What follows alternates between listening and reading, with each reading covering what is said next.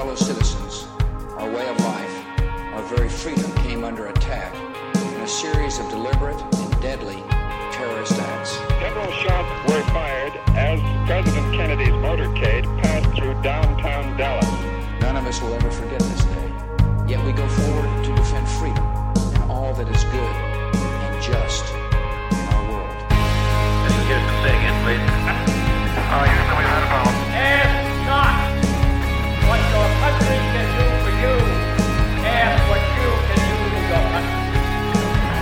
I have a dream. My 4 little children will one day live in a nation where they will not be judged by the color of their skin, but by the content of their character. I have a dream today. Welcome to the Hagman Daily Show, weekdays 2 to 3 p.m. Eastern Time. And now your hosts, Joe Hagman and John Robertson.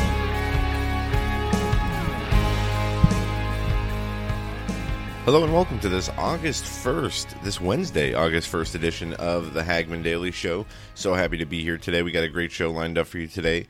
Stephen Menking will be joining us as he does each and every Wednesday halfway through the show. And he will be with us for about 25 minutes as he has some time constraints on the back end of his day, so he can only be with us for a little bit. But we got some news to get into. We're going to start with Tommy Robinson. And this is something I just found out just a few moments before we started the show. Tommy Robinson wins appeal over contempt sentence. He has been freed on bail after winning this appeal against the contempt of court conviction. Judges from the Court of Appeals quashed the findings of the original 13-month sentence made in May at Leeds Crown Court. The former English Defence League leader, real name Stephen Yaxley Lennon, was detained for then allegedly broadcasting on Facebook details of an ongoing trial subject to blanket reporting restrictions. And there's a whole bunch more to that story than just that paragraph. But he was sentenced to 10 months for contempt of court, given a further 3 months for breaching the terms of a previous suspended sentence. But now, due to a Court of Appeals ruling, he has been freed. But maybe this time he can bring his attorney with him, Joe. Yeah, he will also be facing another day in court for these charges. But an appeals court judge seeing the need to let him go. What was really interesting about this case, if you remember, this was about the Muslims grooming, sex grooming of children, and he was one of the few who were reporting on it, and a judge threw basically a suppression of reporting around this whole story and said nobody was allowed to report on it, which should be illegal, as this was not a trial. He was even covering, from what I understand, it was the sentencing phase. And I could be wrong on that, but that's from everything I read. That's the way I understand it.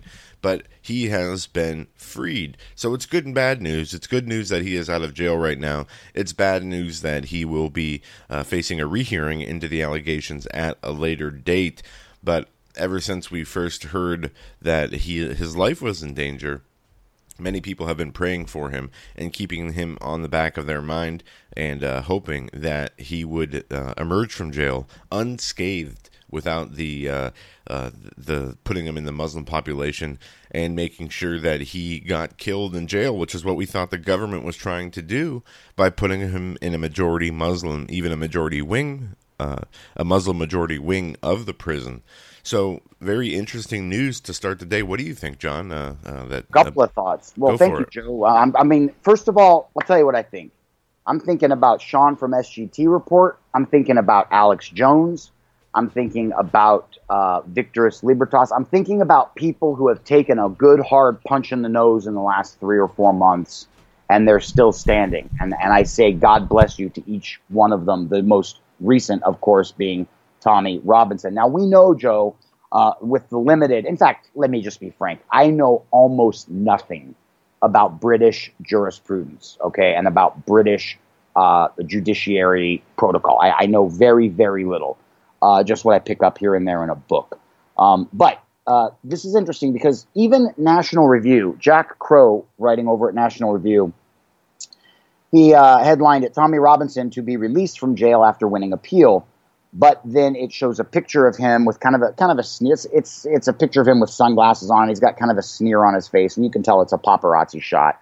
And it says, far-right group English Defense League leader Tommy Robinson attends a demonstration outside the Central Court during the sentencing of 6 Islamic extremists in London, June 6, 2013. The photo credited to Neil Hall over at Reuters. Well, Jack Crow, sir, with all due respect, and with all due respect to National Review, he is not the leader of the English Defense League. In fact, as our guest, Andrew Draper from redpill.report, who was broadcasting from London with us, Joe, about 8 weeks ago, indicated, and we knew this already, but Mr. Draper echoed it, is that Tommy Robinson founded the English Defense League, and when it became a white nationalist platform, when it began to adopt various racial prejudice that Tommy Robinson has verbally denounced multiple times,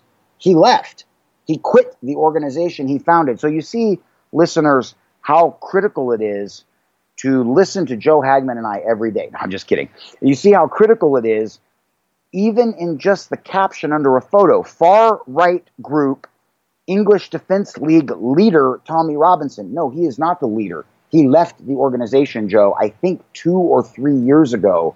And if anything, I'm erring on the conservative side. It might be 4 or 5 years ago. We understand the reason what happened with that. The English Defense League, which was started by Tommy Robinson, was infiltrated by a bunch of white supremacists. And as Andrew Draper said, that this was almost he's certain that this was done intentionally in order to try to paint Tommy Robinson as a white supremacist, when in fact Tommy only stands up for or against the illegal invasion of what Michael Savage would say is their culture, the borders, language, and culture of the UK and of Europe, by bringing in hundreds of thousands, if not millions, of migrants from war-torn nations, many of whom have never been checked or vetted to see if they were former ISIS soldiers or if they were members of Al-Qaeda or other terrorist organizations.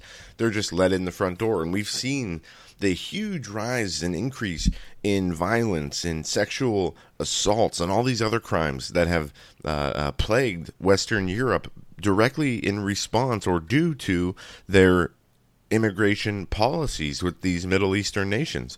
And I've seen some staggering, there was a few quotes, I forget who it was. There was a leader. It was either France's leader or it was in Germany. I'm not sure where. But they called for another 50 million African migrants needed to flood into Europe. Oh, and my. They called for 600 million to come to the United States. Are there even that many millions of African 600 million? Yeah. 600 million?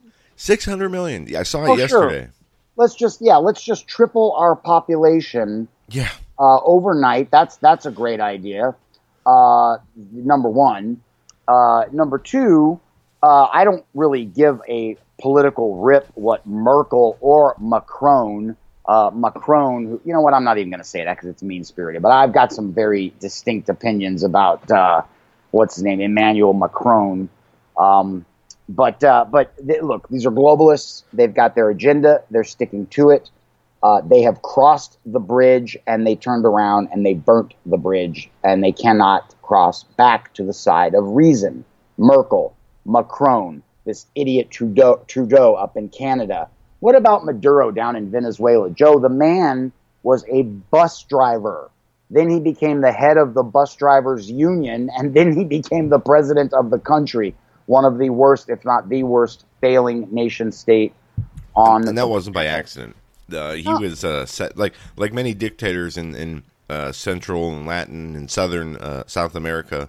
The United States government, and specifically the CIA, prop up these leaders, prop up the drug lords, like back in the day when you had Barry Seal, when you had Pablo Escobar, when you had Manuel Noriega. They were instituted by American policy. Escobar made it into Congress in Colombia. Yeah.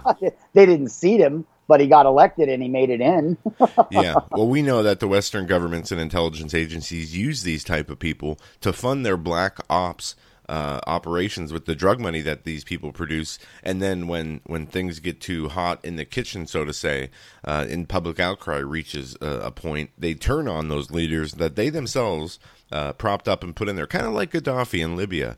We put Gaddafi in Libya to keep the peace and whatnot, and he did a fine job of that. Many people don't understand what Gaddafi did for Libya, but then when his card was pulled, America said, all right, enough, we're going to remove him. Well, what America actually said was, we came, we saw, he died. Yeah. And that's the sick Hillary Clinton. How many of you out there, how many of you Hagman Daily Show listeners miss the yak? Remember the tech Eric Yak? I hated that name. I know you did. I remember every time your dad would say it. I want to just quickly, Joe. I'm gonna go on a quick diversion, but it'll only be 30 seconds, and I've got 2 pieces of housekeeping, and then I'm going to give it back to you. Last night, listeners, I did something really fun, and you may enjoy this as well. I was looking for those gems. GEMS. I was looking for those little pieces of precious metal that made the Hagman Report what it is today, that helped build the show. So I was going back and perusing some shows from 2013, and I was primarily in May through September of 2013.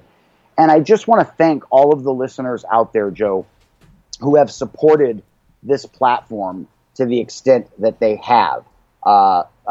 David M. up in Boston, God bless you, sir, and Linda down in Georgia, Steve over in Arizona. The list goes on and on. Of course, our good friend T.C. Joseph right here in the state of Pennsylvania. It is because of, if you go back and you listen to Hagman Reports from 2013, the content is there.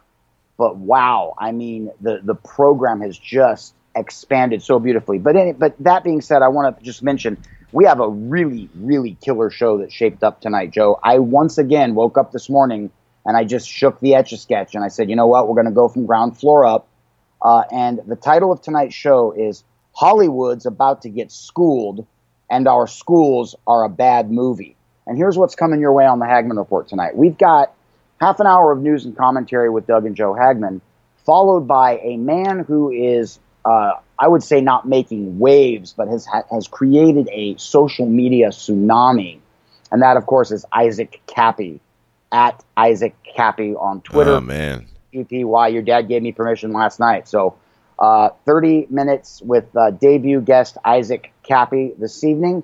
And then from 8 to 9, Joe, and you and I actually talked about this a couple weeks ago, we're bringing Rob Shimshock back. Now, he was just with us about 3 weeks ago. He writes for Daily Caller. He is their education editor. Young man, brilliant, bright young man. Reminds me a lot of another Hagman regular, Daniel Horowitz, who writes over at Conservative Review. But I digress. Rob's coming on tonight, and Joe, what he's agreed to do is run about half the time news with you and your father. Obviously being an editor at Daily Caller, he stays abreast of everything. And then he's going to bring in some specific talking points about where our communist indoctrination system, aka the public schools, are today. So he's going to be with us from 8 to 9, and then of course from 9 to 10, after everybody's kind of tuned up, because we're going to talk about Hollywood and we're going to talk about the education system, and I'm not even sure where one starts and the other ends, Joe. And then of course we'll have the voice of evangelism, in fact, with Pastor David Langford. And the last thing I want to mention, and then I'm going to shut up, is I have an interesting thing happening today at 1:30. I received a text from our friend Sawman, Craig Sawyer, Vets for Child Rescue, vetsforchildrescue.org. Joe, he and I are going to do about a 1 hour, just kind of a sit down. It's going to be an informal meeting. We're going to do it on Skype. It will go up on YouTube at Vets for Child Rescue, and it'll probably go up on the Hagman Report per Doug Hagman. I have not run this up the flagpole with Doug yet. But Joe, what we're going to do is we're going to talk about what you and I have been calling the hopium. We're going to talk about fake news and discernment, and we're going to talk about what our listeners can do to see through the smoke and mirrors and have a better opportunity to get to the reality of what's going down. So that is an exclusive.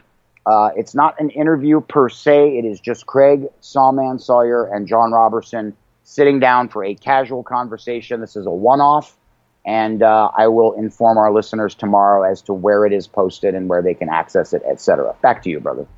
Well, that Isaac Cappy interview should be very interesting. He is one of the people who is blowing the whistle on Hollywood. My only problem is there's not proof that comes with that whistleblowing. It's just it's just names and it's his own experiences. And the guy, you can find pictures of him with different people that he is accusing of these things. Seth Green being one of the main ones I remember off the top of my head, because I have watched a few interviews with him, and it just makes me nervous because makes me nervous too. I wonder how much of this is real. We know this stuff goes on, or is this like a distraction or a disinformation piece where somebody like this is put out there to muddy the waters by throwing out a bunch of names without any proof, so when the real information comes out, the media can turn around and say, no, see, that's already been debunked by this guy, this lunatic who's already, made these claims and proven to be false, so the whole thing is not true. Kind of like what we saw with Pizzagate. Obviously, we know Pedogate is a real thing. It's the same thing we're talking about right now, but they've been able to successfully, debunk Pizzagate. And I don't want to see the same thing happen again, especially with a topic that's so big and it's so front and center in everybody's mind right now. So that's my concern. Agree. I don't want to see that happen. It's my concern as well. And Doug Hagman and I discussed this last night. Tonight will be a debut piece with Mr. Cappy, and it may be a finale piece, with no disrespect intended, should Isaac be listening to the program today. Look, this is a situation, listeners, where this gentleman has created at this way. Joe, it reminds me of Q, basically. Okay, the situation is that this guy, who I have vetted, by the way, he lives. There's no doubt he is very familiar with Los Angeles. He is very familiar with the systematic implementation, the methodologies, etc., that you have to be in Hollywood to one extent or another. And I am not talking about being a wannabe actor selling pizza by the slice on Hollywood Boulevard. That's not this guy. This guy knows his stuff. As far as the mechanics, okay, so I've vetted him that much. Now, what we're going to do tonight is we are going to give Mr. Cappy the opportunity to speak his mind. This is going to be an op-ed piece. The Hagman report is not in any way, shape, or form saying that this is factual and will prove to be 100% factual. This is an op-ed piece, Joe. We're bringing this man in and we're giving him half an hour to opine as somebody who I, as the producer, am saying definitely knows enough about Hollywood that the average person just doesn't know. So, and then interestingly, I got a call from Liz Crokin yesterday. Liz is working with Mr. Cappy, and they are. I better just leave it at that. We're going to hear from him tonight. It's going to be a half-hour piece. Doug and Joe are going to play. We're going to be very kind to Isaac, but we're going to play hardball, right, Joe? Well, yeah, we want to make sure we're not, just in the land of speculation, and that we'll at least talk to him and see what he has to say, and we'll go from there and see where that goes. Kind of switching gears, John. I don't know how many people have checked out Drudge Report today. In big red letters, the front headline: as the probe turns, Trump warns Mueller, tells Sessions to end it. And I would say, this is long overdue. Jeff Sessions, Mr. Face on the Milk Carton. What? Wait, I'm sorry. I don't mean to be rude, but Joe, isn't that supposed to be the? Okay, you just said Trump tells Mueller to tell Sessions to end it. No. These are three headlines. As the probe turns is one headline. Trump warns Mueller is a separate headline. And then the third headline is tells Sessions to end it. He is taking Mueller to task at the same time he is telling Jeff Sessions, who has recused himself from even the Attorney General seat of the United States, to squash this special counsel, as it has produced nothing other than indictments against Paul Manafort for his Ukrainian dealings and tax problems in 2005 and lying to the FBI, which General Flynn has been charged with, but his sentencing has been delayed 3 separate times. really, there was no collusion. There's no, there's nothing. And as Lisa Page in her own text message said, there's no there. So they're just grasping at straws. They have their man. Now they're looking for a crime to pin on him. And after almost 2 years of the special counsel nonsense, they have had nothing. And like I said yesterday, if there was anything there, if Michael Cohen, who had been secretly taping his client, President Trump, for any length of time, only now releases a tape which is basically worthless, there would be something, I would say, there would be something on one of those tapes that would hurt Trump if he really was, colluding or attempting to, use other foreign governments to interfere in the U.S. election. But there's not. The best that they got is a tape of President Trump talking about buying Karen McDougal's story rights, a woman he had an affair with, 10 plus years ago. So there's, and I said yesterday, a negative doesn't prove a positive. But in my mind, if there really was something there, they would have been on those Cohen tapes, since Cohen illegally was taping his client. But the press conference, a rally was held yesterday. President Trump held a rally in Tampa Bay, and some pretty great sound clips came from that. I'm going to play the beginning of this Mark Dice video. CNN reporter whines about nobody liking him. This crowd in Tampa Bay was screaming in unison at Acosta about his fake news, about his fake news network, and his own personal I don't even know what you call it. He has this attitude of a crybaby, and it's the perfect moniker for Jim Acosta, because the guy is such a whiner. He is such a blowhard. I can't stand the man. He screams at President Trump during important business meetings and important policy meetings. Especially the one that comes to mind is with Kim Jong-un. They're sitting there signing papers, and you have Jim Acosta screaming. Even his own colleague in CNN called him completely unprofessional for the way in which he was attempting to get attention from the president. And just yesterday, he was kicked out of the Oval Office after the press was brought in for something that the president was doing, and Acosta would not stop screaming. And there was a lady there yelling, "Jim, that's enough. Get out of here. Get out of here." Well, yesterday, Acosta went down with Trump to Tampa Bay to attend a rally. And let's listen to the beginning of this Mark Dice video. CNN's senior White House reporter, Jim the Crybaby Acosta, was, crying again last night after the crowd at Trump's Tampa, Florida rally gave him what he deserves. And Wolf, just to give you a sense as to what's happening right now, you can hear there is a chorus of boos and other chants from this Trump crowd here in Tampa, Florida. They're saying things like CNN sucks, go home, and fake news. Wolf, obviously, all of those things are false. We're staying right here. We're going to do our job and report on this rally to all of our viewers here tonight. As you should, Jim Acosta. As you know, all of those things are false, Wolf. Here's the same scene which was captured on video by a Tampa Bay Times reporter who was standing right next to him.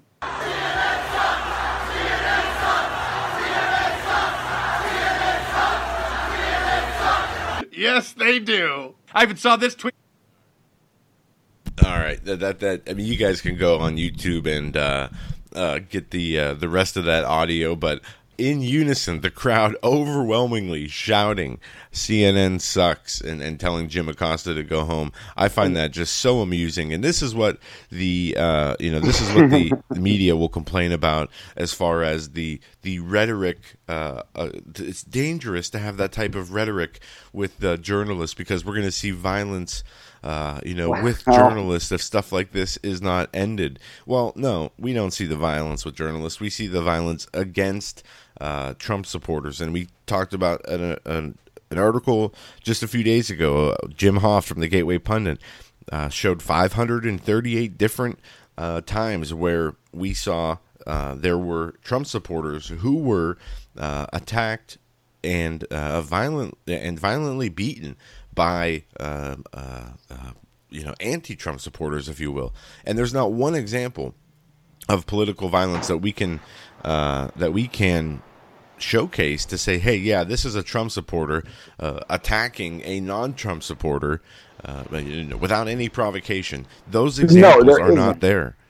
There isn't, but Joe, before I know we have Steven standing by, and he has a hard out at the top of the hour. But before we bring him in, I just want to point this out quickly because it so beautifully punctuates what you just said, and then I'm going to have to excuse myself from the program for about a minute and a half. So I just typed into Google Jim Acosta and Tampa. That's all I typed in, Jim Acosta and Tampa, and this is what comes up from HuffPost. CNN's Jim Acosta warns anti-media hostility is going to get someone hurt. This is what AOL.com says. CNN's Jim Acosta says he was heckled at Trump rally. Quote, the press is not the enemy. From The Independent, Trump supporters filmed hurling sustained abuse at journalists. Variety magazine says CNN's Jim Acosta faces taunts from Trump supporters at Tampa rally. Well, they got that wrong. He's not a journalist. He is a talking head. Lastly, Business Insider, and this is a shame because I used to actually read Business Insider 5-6 years ago, but their headline, Traitor, CNN Jim Acosta heckled by, quote, CNN sucks chance at Trump rally. and that was awesome. And we'll talk more about that later. We do have... I'll be right back. Have Stephen Menking with us, but I want to just mention this. I don't know how many people saw this on Twitter or maybe in your local area. James Woods put out a tweet of a picture he found on a telephone pole, and it's in a rainbow background, and it says pedophiles are people too, and it has a heart on a full-grown sized man, and it has a picture of a heart on a child. Now these aren't actual people; these look like to be shadows of people. But apparently, there's this campaign to continue to normalize pedophilia, which just it boils my blood. But anyway, with that, every Wednesday, Stephen Menking joins us.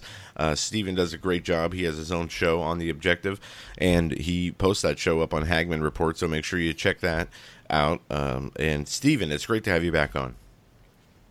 Well, thanks for having me back, Joe, John. It's always a pleasure. Is my audio coming through okay? Yeah, you sound good.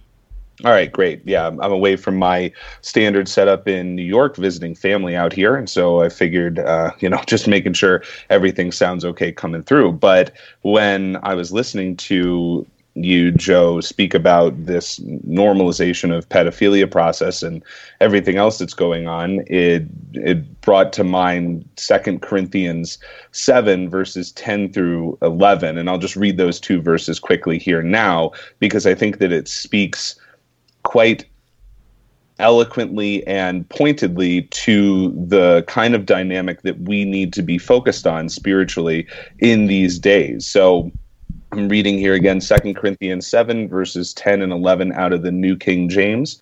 For godly sorrow produces repentance, leading to salvation, not to be regretted, but the sorrow of the world produces death. For observe this very thing, that you sorrowed in a godly manner. What diligence it produced in you, what clearing of yourselves, what indignation, what fear, what vehement desire, what zeal, what vindication. In all things, you proved yourselves to be clear in this matter. So this example of the Corinthian church, in this case, we won't get into the exact nature of the circumstances here, but we can apply this spiritual dynamic to what we're doing in our own lives. And when we see the things that are going on all around us, both behind closed doors as well as now out in the open, in a variety of different venues, in a variety of different manner. When we look at this, it produces godly sorrow, or at least it should. The default position, if we're not inclined to stay in the Word and have a close relationship with the Lord, then it creates this sorrow of the world that Paul writes that produces death. And we've all experienced this in some way, shape, or form. Perhaps it's the death of the spiritual joy that we're supposed to have. Perhaps it's the death of our patience. Perhaps it's the death of relationships. But in any case, this worldly sorrow is something that an exposure to evil and malevolence can eventually just eat you alive from inside out, and it creates this rot and this decay, which is analogous to a quagmire, to quicksand. It feels like the more that you try to battle against it, the deeper and deeper you go. And this is not to say that we need to ignore all of these things, but rather we have the proper path laid out for us by Paul in this epistle to the Corinthian church. The path is godly sorrow, and that produces repentance. Now, let's say that we encounter the vicious kind of evil that exists in the world today, whether we encounter it directly and in person, or we just come across it because God has given us the awareness of what's going on. Now, what should that lead us into repentance for? Well, several things immediately come to mind. We need to repent for being lackadaisical in our spiritual duties, and for failing to stand in the gap, and for allowing these things to take place on our watch. It is true, it's easier to point the finger elsewhere and to point to the enemy and the people who are openly aiding and abetting these things, but ultimately the responsibility to stand and the responsibility to maintain the presence of God and the power and light and authority of Jesus Christ in this earth belongs to us. And so if we abdicate our responsibility there, then all of this evil can come rushing in. And so just as Daniel prayed to the Lord for corporate repentance about the sins of the entire nation, so too can we, even if we have never been involved in these sorts of things directly, we can provide repentance. And that is the kind of motivation that godly sorrow should provide. Now, this repentance, it says, leads to salvation and is not to be regretted. So sorrow is generally one of those things, these emotions, these experiences, these states of being and mind where we don't want to experience sorrow, and that's fair enough. It's a negative emotion when it's of this worldly type. But Paul says that we shouldn't regret feeling godly sorrow because of what it produces. And so I would encourage all of our listeners here that if you are feeling sorrowful or burdened by the evil that you see around you and around all of us, the real question is, what is that leading you to do? Is it leading to and producing repentance and salvation, as well as the other characteristics that Paul outlines: diligence, a clearing of yourself, even an indignation and a fear and a vehement desire and a zeal that we should be directly involved with the spiritual warfare as a result of the godly sorrow that is foisted upon us, ultimately by the Holy Spirit giving us awareness of the dynamics of evil that are taking place in our generation. Well, very well said, Stephen. And I don't know if you saw this, kind of switching gears here. I want to get your take on a number of stories. First and foremost, did you see Tommy Robinson was let out of jail, freed on bond?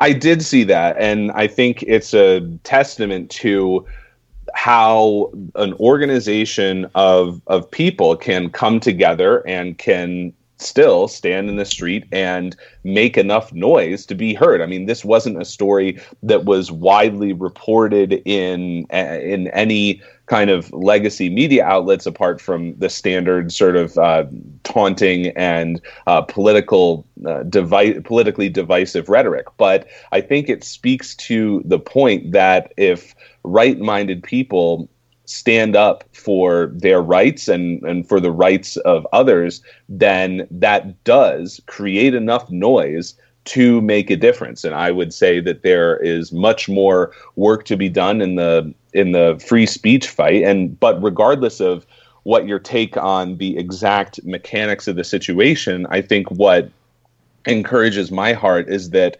people were motivated to get out, and I don't imagine that this is being funded by any deep-pocketed NGO or anything else like that. I think people generally in a grassroots fashion stood up and demanded justice, and I think that kind of model, that kind of peaceful protest, persistent model is something that can be followed in other situations and in other cases. And I don't know exactly how that would get deployed, but a small vigilant group of passionate people who are persistent are capable of achieving great things, even standing up to injustices created by what many would view as a perpetually omnipotent justice system in many different jurisdictions. So I was encouraged by that, even if I know that there's still a lot of work to be done in terms of defending free speech and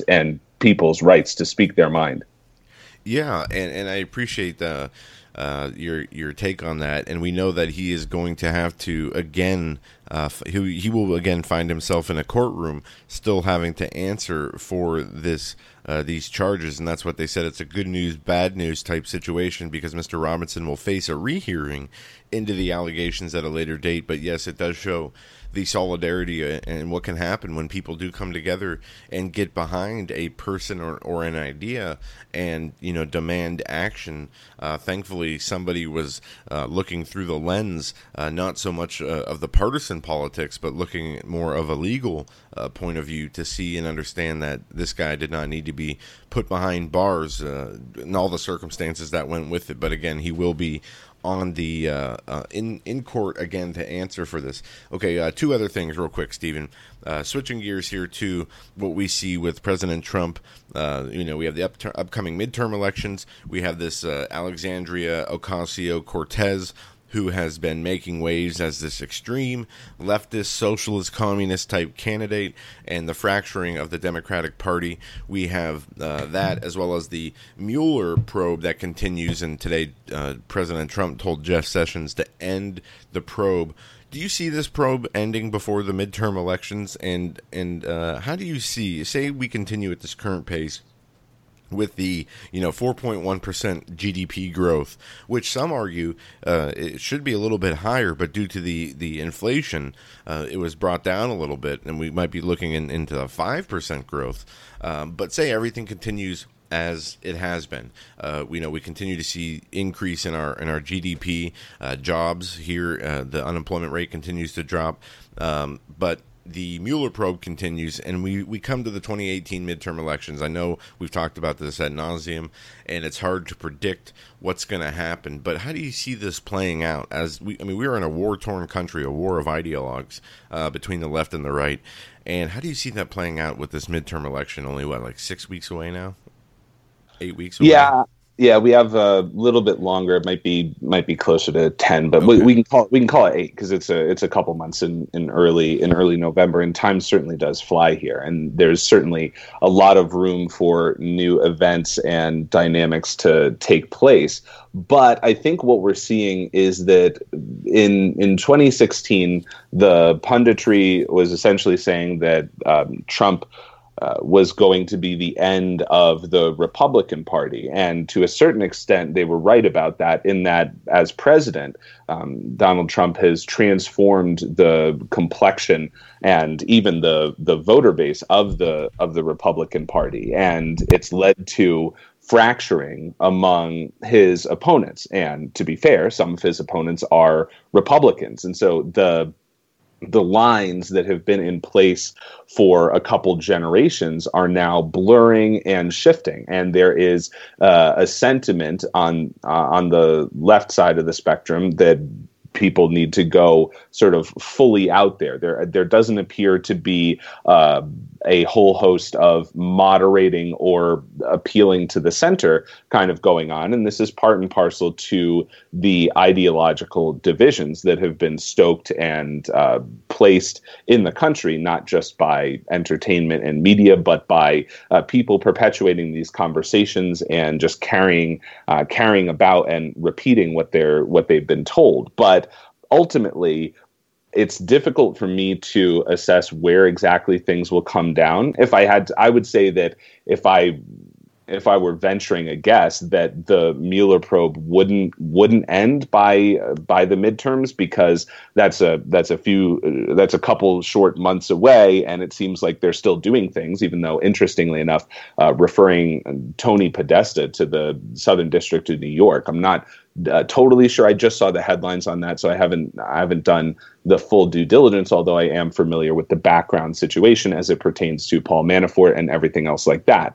It would certainly be a wild kind of situation if we ended up very close to the elections and Mueller holds a press conference and essentially clears the president of any wrongdoing. And, we've had sort of tacit admissions to things like that in the past. It's not a target of investigation. It's targeting this, that, and the other thing. But the prevailing mindset, regardless of those actual statements, is that Trump is on the hook for a litany of crimes up to and including treason, and that any day now he's going to go down because of Mueller, or at the very least they're going to be able to throw enough shade on the administration that they can elect Democrats in a blue wave and proceed with impeachment hearings. But that doesn't seem to be the case as we look at, let's say, just sort of standard approval ratings. Even though the polls are not necessarily always trustworthy, they certainly haven't responded the way that you would expect if impeachment is going to be in the cards. And the stock markets and other asset prices have not reacted the way that you would expect if impeachment really was in the cards also. And I think that the nature of the economy tells us what can happen if we would actively stop sabotaging ourselves with implementing economic policy that is designed to limit and to destroy the capacity of everyday Americans to own their own businesses, to grow, to build, to create jobs, and all these things. That being said, we're far from where we need to be, because our economy is still largely based on a non-physical production basis. But we need more infrastructure. We need all of these things. And that is clearly on the president's mind as he continues to implement economic policy, even in spite of the tremendous opposition. But you have a very difficult dynamic where the Democrats, particularly those who are running in swing states, in states that Trump won, they're looking at these economic numbers, and they're going to have to go to their constituency and explain why they didn't vote for the tax cut bill, or why they don't support the actions that have been taken to generate these economic results, which apply across the board to Americans of all stripes, of all colors, of all backgrounds. And so what we see is a situation where they're going to either say,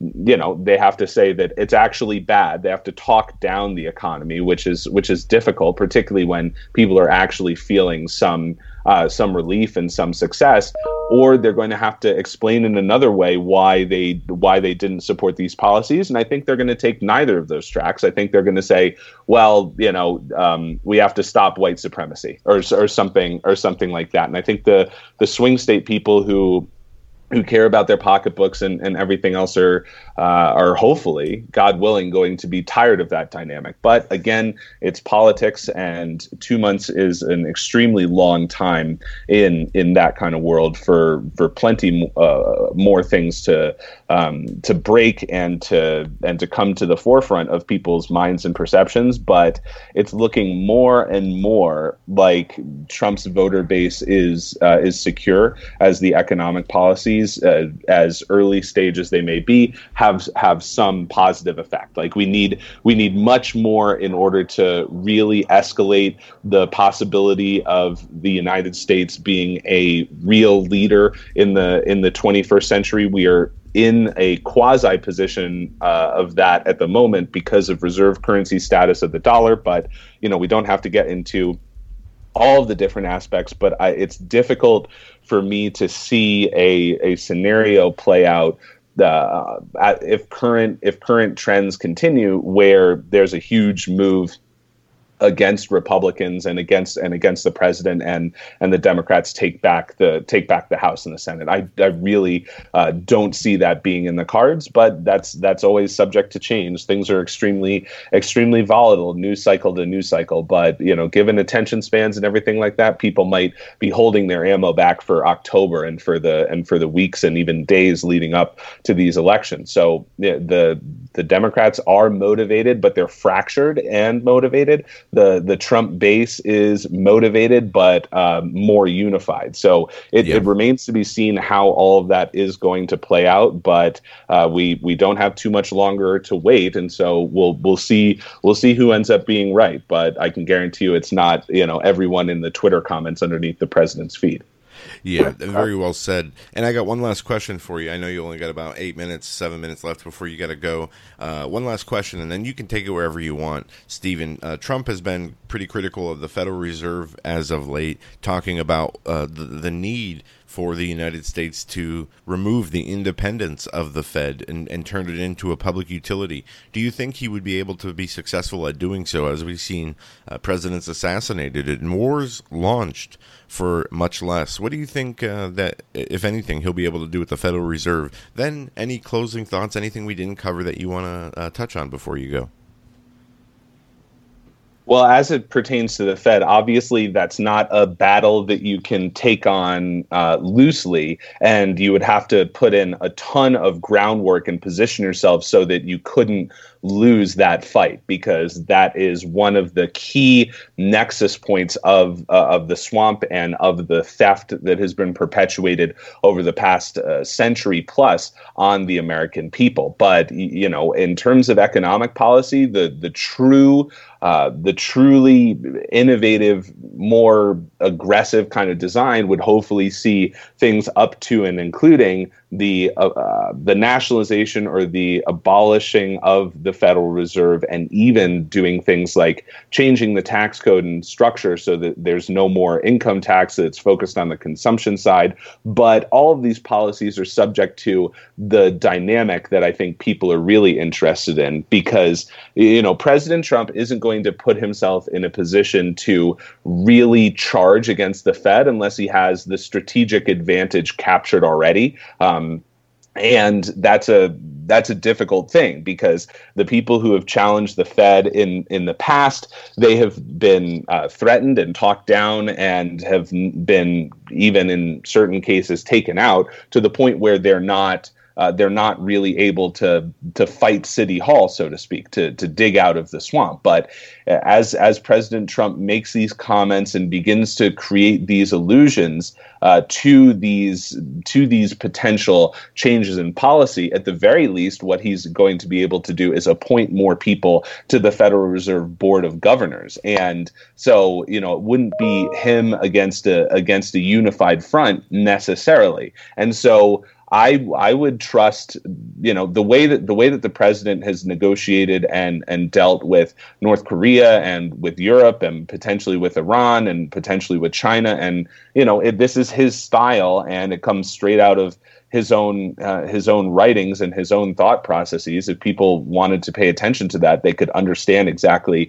what's going on. But the tough talk to bring proper negotiations to the table would be a significant development. And it speaks to me that Trump is in a position of strength because he feels comfortable going after the people at the Fed and the policy, and he's not doing that by accident. And the political independence of the Fed is a myth anyway. And this is another one of those issues where it's harder for people for it to be phrased and put forward in concrete, direct terms, the way that Trump likes to do. So he's essentially going to have to portray these people as bank robbers, which would be an accurate portrayal, but over the course of history, and saying, all right, this is the way that it's been, but we can constitutionally handle our own money. We shouldn't be paying interest to these people. But if President Trump can capture the income and wealth inequality narratives and pin it on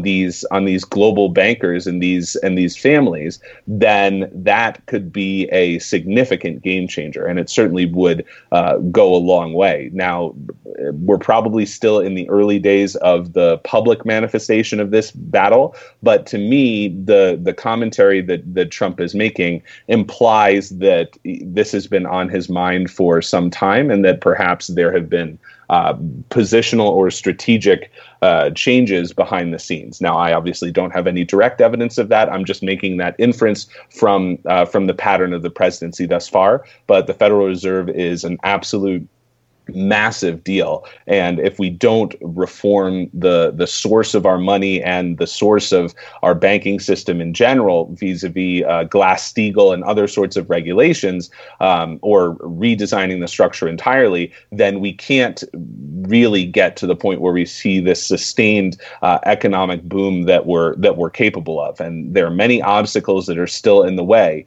But if anyone's gonna bring an end to the Fed, it's going to be this current administration, because they've shown themselves capable of accomplishing things that previous efforts either didn't have the will, the perspicacity, or the power to accomplish. Or the president just simply couldn't stay alive. It's interesting, but by way of context, first Andrew Jackson went up against the Fed, and he carried a bullet. Well, back then it would have been a ball. In his chest for the remainder of his life. Now, that was a slightly different story, but nonetheless, he was a president that was shot. Abraham Lincoln threatened to throw them out of his office like a nest of vipers. He was shot. President McKinley was actually anti-Fed. A lot of people don't realize this. And he was shot, thus putting Theodore Roosevelt in office. We flash forward 16 years, and people forget this, that it was actually Theodore Roosevelt and his progressive policies that created the Bull Moose Party that put who in the White House? Woodrow Wilson. In fact, it was Theodore Roosevelt. He ran as kind of a Ross Perot type third party gentleman, and it put Woodrow Wilson in office on a 40% minority presidential vote. And of course, we know Woodrow Wilson, Stephen and Joe, signed the docs, and on his deathbed, it is claimed that he says, "Forgive me, I have unwillingly sold out my country, or I have unwillingly been a traitor to my country." Yeah, very well said, John, and that is a very well documented piece of history, and a sad point of history in our nation. Stephen, I know it's 1 o'clock. I know you had prior obligations, as you are not home, but in another state across on the other side of the country. Any closing thoughts before we let you go?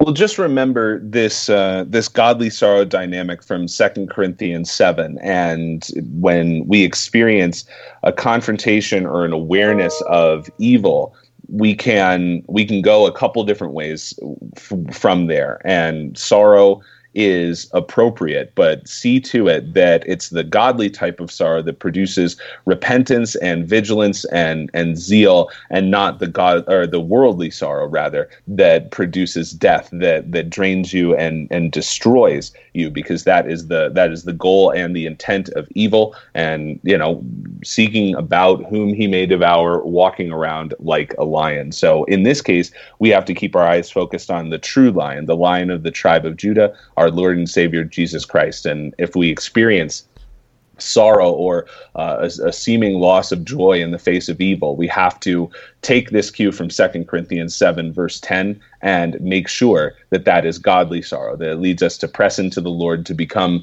more active and more vocal, and to become more tender-hearted towards those who've been affected. Excellent.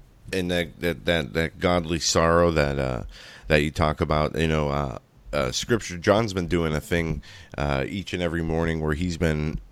John, you're still doing the videos, correct? As of yesterday. Oh, absolutely. Yeah. As a matter of fact, thanks for mentioning it, Joe. They are really picking up steam. They're picking up anywhere from about 50 viewers a day. I think I've been doing it for 8 or 9 days now, and it's real simple. It's a hashtag Full Armor of God.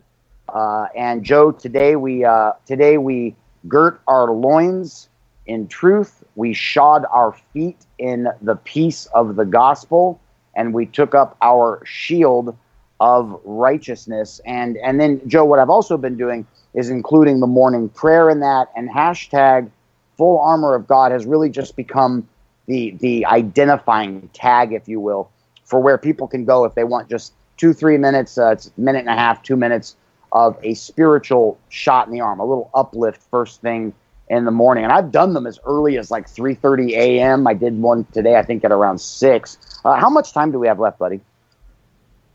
Well, Steven's got to go. We have about 4 minutes left before the end of the show. 5 minutes left. Well, I just wanted to point out quickly, Stephen, thank you so much for joining us today. Stephen Menking on The Objective, on theobjective.org. Also, you can find I'm telling you, listeners, On the Objective is the most beautiful little unsung, lesser-known gem of all the podcasts across the landscape. Everybody shows up on The Objective, on theobjective.org, on The Objective on YouTube. But I just thought of something, Joe. While I gave you that quick history of the Federal Reserve and presidents who paid a dear price, I forgot to mention Theodore Roosevelt got in office because he was McKinley's vice president. But Joe, Stephen mentioned at the beginning of his commentary the repeal of the Glass-Steagall Act. Now, we don't have time to go into what that was per se, but real quick, it created a firewall between between investment banking and commercial banking. So the bank that you went down to get your home loan or student loan from could not in turn invest in Southeast Asian derivatives. It kept the family bank safe from the casino that has become the global economic stage. And guess who repealed Glass-Steagall? It was Bill Clinton who signed the repeal. It was the Graham-Lee-Billy Act, and he signed it in 1999. And guess what Bill Clinton has in common with those other men I mentioned? He also came in on a 42% minority vote because H. Ross Perot took 21.5% of the vote away from George Herbert Walker Bush. And we'll talk about this another time, but Cecil Rhodes and the whole Rhodes Scholar thing is tied up in all of this going back to the turn of last century. So it's a very interesting historical chain that you can follow, Joe and Stephen, if he's still with us. But the Federal Reserve and the story of the presidency, it's complicated and yet it's simple in this simple fact. When presidents go up against the Fed, the presidents wind up getting hurt. Joe, I'll give the rest of it over to you. Yeah, that seems to be the what happens throughout history. And we talked about yesterday, John, and you mentioned the Executive Order 110000, which is John Kennedy's executive order to abolish the Federal Reserve, which he never got to realize because of his assassination.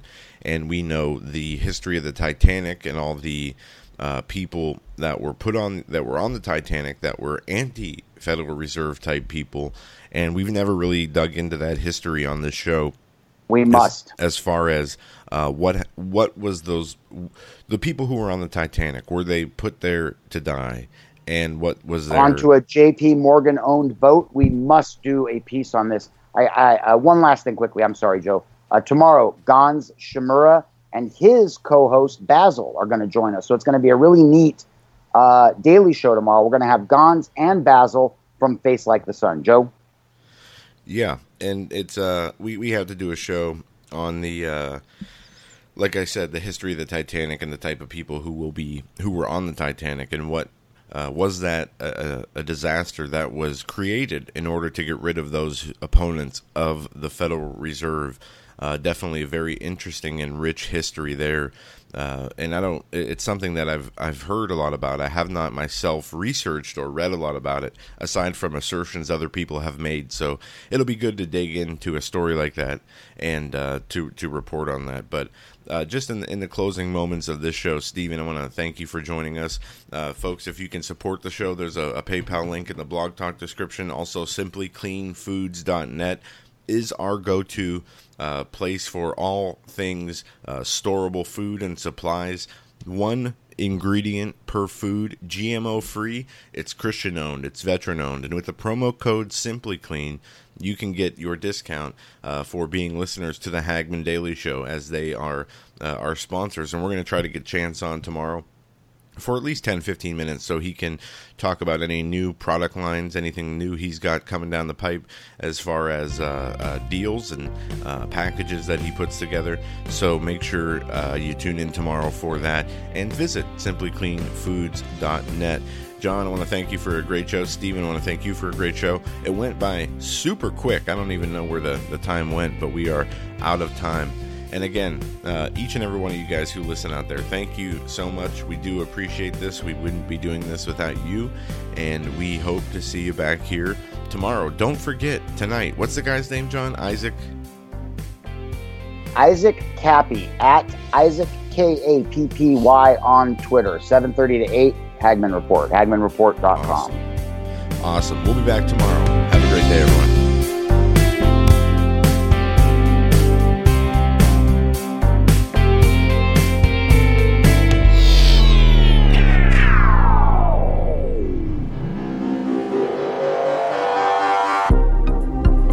The Hagman Daily Show is brought to you by the Hagman Report.